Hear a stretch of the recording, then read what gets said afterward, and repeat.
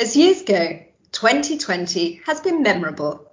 A global pandemic, a bitterly contested US election, and the fast-looming prospect of a no-deal Brexit. On an industry level, seismic change is occurring. Commercial office space across the country lies empty as people work from home. High street woes have been exacerbated by the rise of online shopping, while hospitality and after-hours venues reel from the effect of social distancing and stay-at-home orders.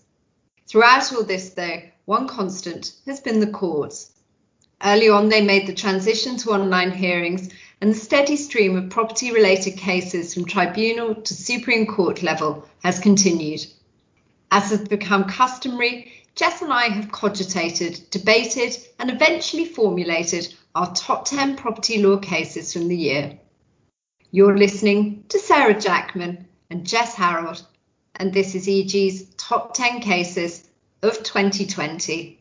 And as Sarah has suggested, this year, cogitating those cases has been no easy task. First, we have a few honourable mentions, starting with Dill versus Secretary of State for Communities and Local Government, a quirky Supreme Court planning decision over what one might think would be a straightforward to resolve question: whether a pair of large lead urns were subject to listed building control. Having triumphed at the very last for his client after a long, arduous struggle through the courts, Richard Harwood QC told me that Dill is a reaffirmation of the right of the citizen to challenge decisions which directly affect them as a defence to potential proceedings.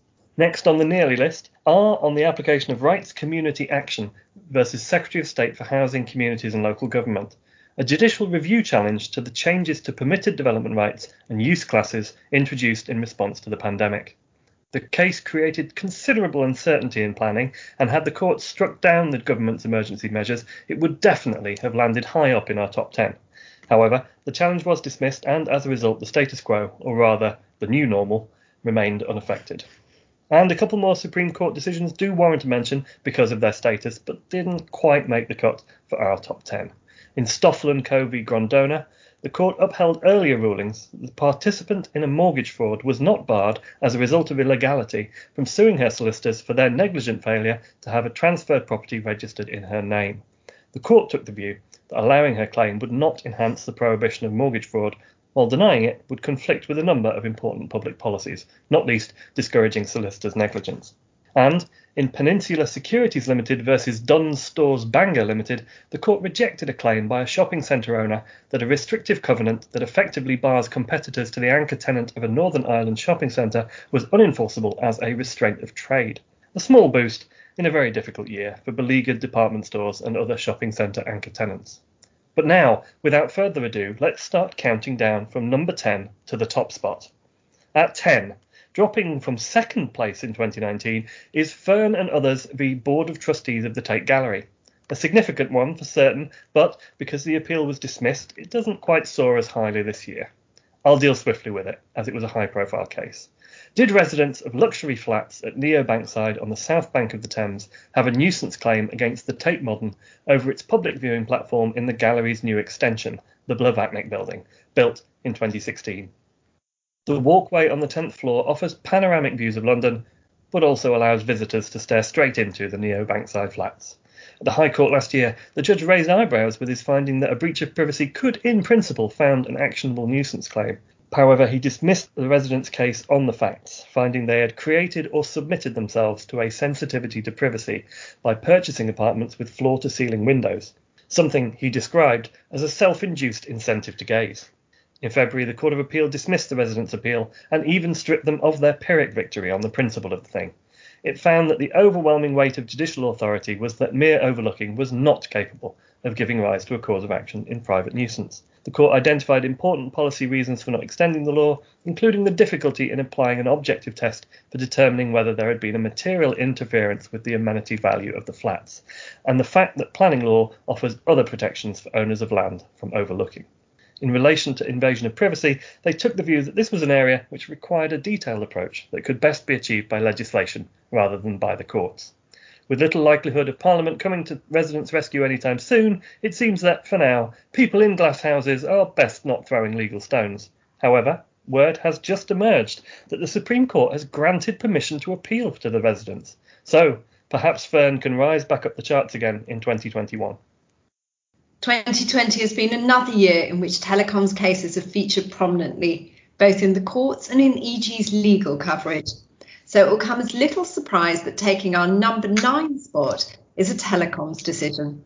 Cornerstone Telecommunications Infrastructure Limited versus University of the Arts London. It's an extensive decision of the upper tribunal in which the claimant code operator, CTIL for short, applied for rights under paragraph 20 of the code to install and operate apparatus on the roof of a building belonging to the University of the Arts at Elephant and Castle in South London. Paragraph 20 of the code enables the tribunal to impose an agreement conferring code rights on an operator and an occupier of land if the conditions set out in paragraph 21 are met. However, the building was to be demolished as part of a wider redevelopment of Elephant and Castle, and the university was not the developer. It had agreed to sell the building in question to a development company and to rent it back temporarily while it fitted out a new building to be constructed for it by the developer nearby. It was a condition of the agreement that the university would deliver vacant possession of its existing building, free from any third-party rights and telecommunications apparatus, to enable the developer to demolish it. Because the university did not intend to redevelop itself, it was unable to invoke paragraph 21(5) to resist the imposition of code rights sought by an operator that was seeking a home for apparatus removed from land that also formed part of the redevelopment. As a result, it relied on paragraphs 21(2) and 3 of the code, which enabled prospective grantors to resist the imposition of code rights if they will suffer loss that cannot be compensated in money, or if the prejudice that they will suffer is so great that it outweighs the benefit that the public will derive from the use of the site.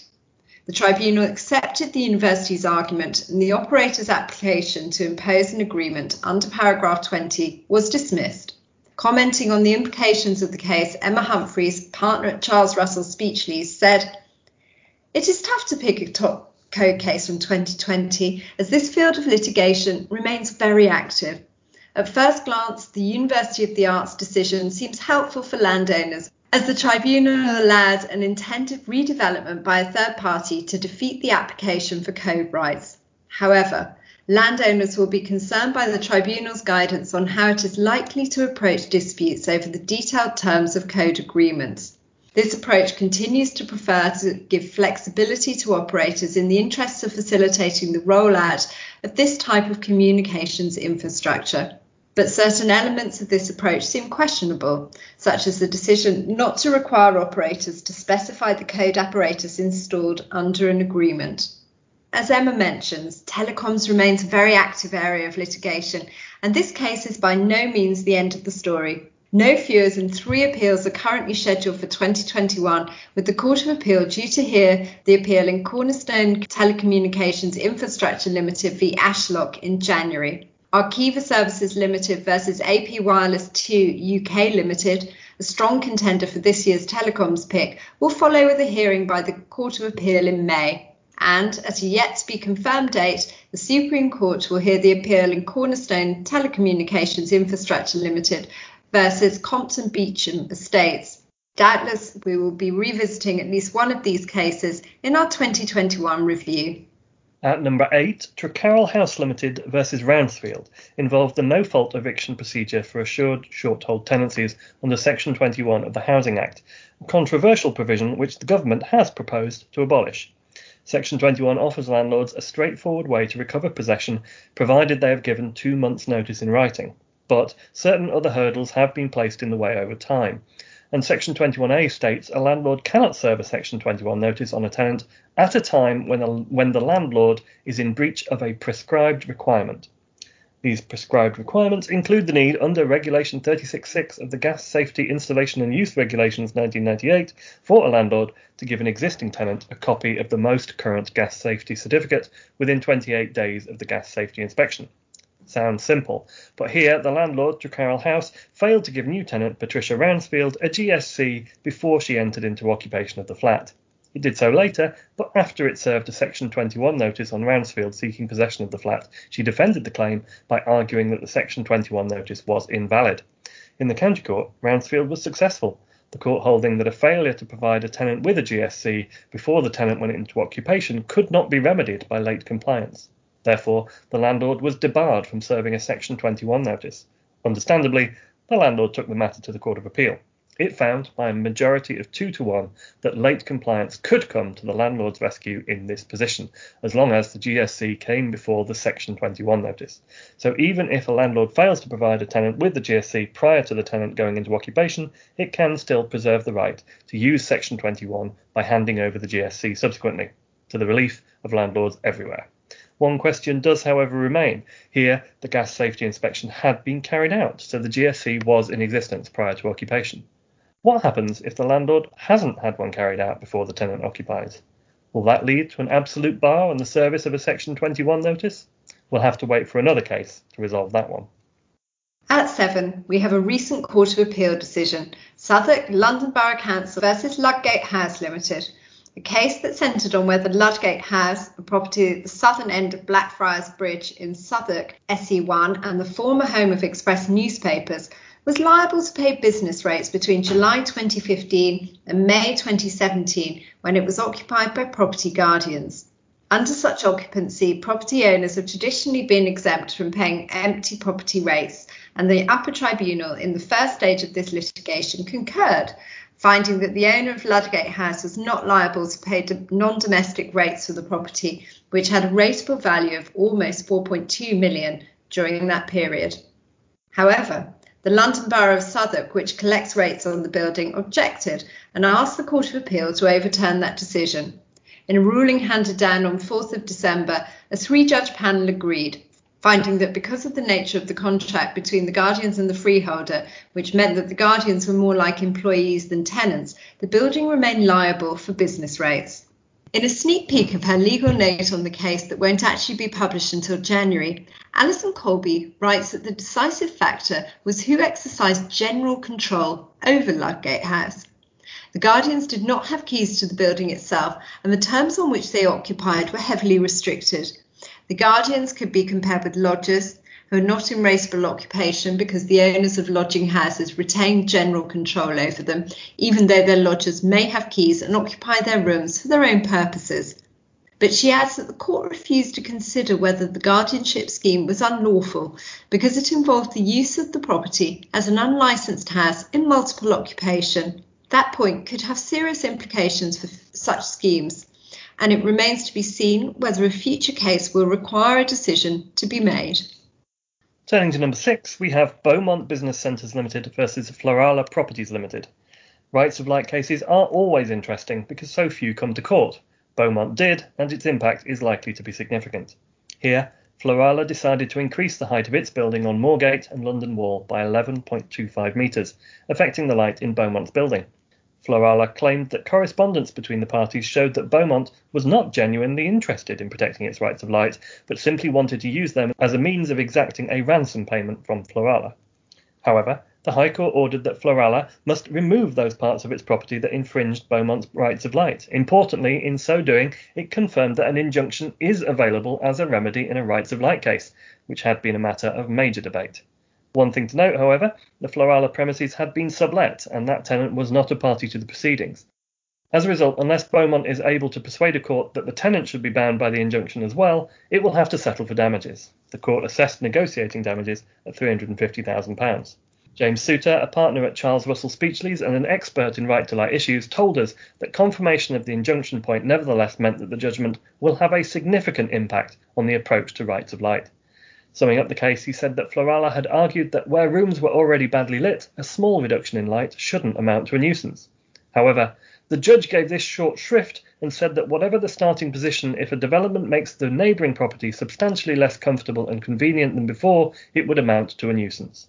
With no evidence of an appeal in progress, this decision adds an extra layer of jeopardy for developers and is sure to affect the advice given to both parties in any right of light dispute. Making an entry at number 5 is Capital Park Leeds plc versus Global Radio Services Limited. Now, this was a High Court decision concerning vacant possession and whether the tenant who wanted to exercise the break clause in its lease had complied with the provision in its lease to provide the vacant possession of the premises on the break date. Often the source of dispute in these cases is whether the tenant has extracted everything that should have been removed to comply with the provisions in its lease. But in this case, a landlord claimed that its tenants have removed too much from the property. The lease in question had become vested in an assignee as a result of a corporate acquisition, but was surplus to requirements and a break was subsequently sought. The assignee stripped the premises, including of ceiling grids and tiles, floor finishes, windowsills, boxing on columns, fan coil units and connections, floor boxes, and sub-mains cables. It then embarked on negotiations with the landlord to establish whether a financial settlement could be achieved in lieu of reinstating the premises before returning them to the landlord. The negotiations proved unsuccessful, and because there was insufficient time to reinstate the premises before the break date, the assignee returned the keys to the landlord, leaving the work unfinished. In the High Court, the argument centred on the definition of the premises, with the judge finding that the tenant had not given the landlord back the premises because so many of the landlord's fixtures, which formed part of the premises, were missing. John Rowling, commenting on the case in an article for the EG, said, "Vacant possession should be a simple concept. In broad terms, there should be no substantial physical impediment to the landlord's immediate use or enjoyment of the premises when they are handed back.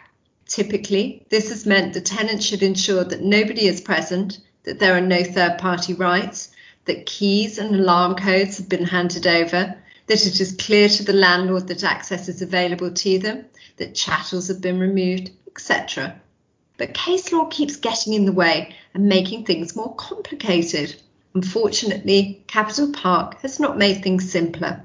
He went on to say, "Perhaps achieving vacant possession can no longer be considered to be a question of removing at least everything that needs to be removed. Perhaps it is now a question of hitting the Goldilocks zone. Not too little, not too much, but just right." At 4, we have the Financial Conduct Authority versus Arch Insurance UK Limited and others, or the FCA test case for short. This was litigation very much arising from COVID-19, and the FCA brought it urgently to court seeking guidance on whether businesses can claim on their business insurance policies for losses relating to the pandemic, in particular, government-mandated or similarly forced closures of premises.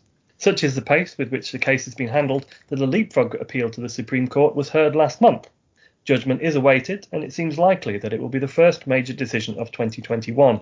With the hope that the highest court doesn't catch us out by giving judgment before Christmas, we shall instead consider the High Court ruling that earned its high place in our rundown.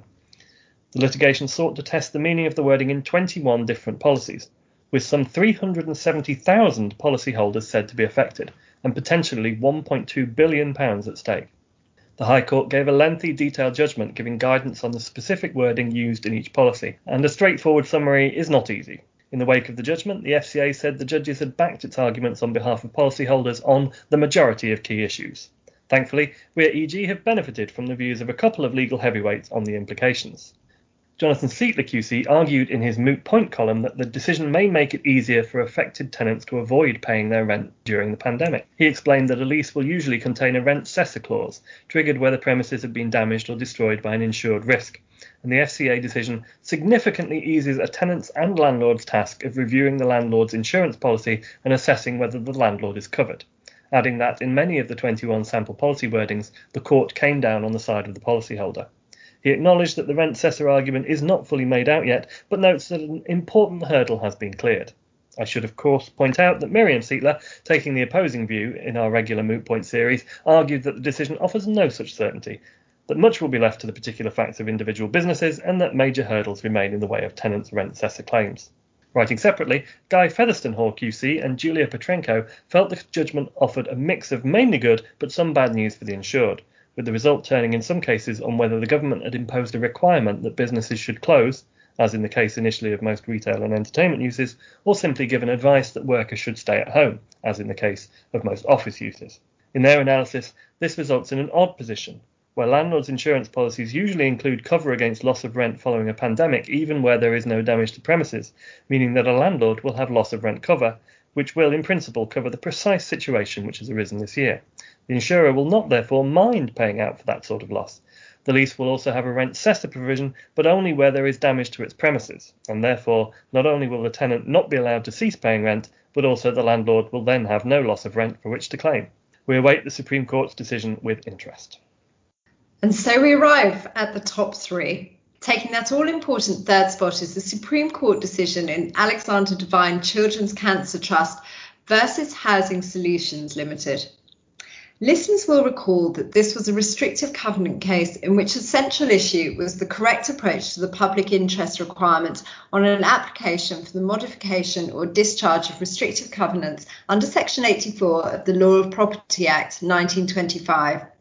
Developer and Housing Solutions' predecessor entitled Millgate Developments finished building 22 homes on land adjoining a children's hospice near Maidenhead, Berkshire, in 2015, despite a restrictive covenant dating from the 1970s which expressly prohibited development. It then applied for the modification or discharge of the restrictive covenants, which was resisted by the hospice owner, the Alexander Devine Children's Cancer Trust. The upper tribunal, Land's Chamber, ruled in the developer's favour that the covenants could be overridden because they were against the public interest in impeding the continued existence of much needed social housing. However, the Court of Appeal reversed the decision following a legal challenge from the Trust. It found that having been presented with a fait accompli, the upper tribunal had misapplied the public interest test. The Supreme Court dismissed the appeal, though for different reasons. Commenting on the case in the EG, Guy Featherstone Hall QC and Emily Windsor, barristers at Vulcan Chambers, said, "The outcome of the case is entirely consistent with a number of other property cases where the courts have refused to allow legal rights to be created by a claimant's deliberate wrongdoing." They go on to say, "In future, applicants making retrospective applications will likely have to rely on some form of mistake or misunderstanding, and the prospects of success will be slim unless the application would have succeeded if made in advance." Taking the silver medal position is Cardtronics Europe Limited and others versus Sykes Valuation Officer and others, a Supreme Court decision given in May, which brought considerable relief to the owners of supermarkets and other retailers after years of uncertainty. Tesco, Sainsbury's and the Cooperative Group were among the parties fighting for a ruling that cash machines or ATMs at supermarket sites should not be separately assessed for business rates, with some £500 million in business rates refunds said to be at stake in relation to many thousands of sites. The Supreme Court unanimously agreed with the Court of Appeal, which found in 2018 that ATMs should not be separately rated. Previously, the upper tribunal had made a distinction between ATMs accessible inside a building and those accessible from outside, finding that while internal ATMs should not be assessed for business rates, external ones should. The Valuation Office Agency pursued the matter all the way to the highest court, with the crucial question being who is the rateable occupier of the site of a cash machine whose operator is a different company from the occupier of the premises in which it is located. Giving the court's judgment, Lord Carnwath said that retailers retained occupation of the ATM sites, even though they had conferred on the banks rights which substantially restricted their use of those sites. He said that both parties share the economic fruits of the specific activity for which the space is used, as the presence of the ATMs furthers the retailer's general business purposes and provides them with an income. John Webber, head of business rates at Colliers International, who had long been concerned over this issue, told us that this was a massive relief, not only for the supermarkets involved, but also for the consumers who need access to these machines. He said many would have suffered if the judgment went the other way and retailers ripped the ATMs out of their stores to save extra rates bills, denying many in the local community free access to cash. There was a real fear that if the VOA had been successful, he said, not only would it have led to the ripping out of ATM machines, but it would have also opened up the floodgates to assess up to 400,000 vending operations, which would have been calamitous for both retailers and those operators.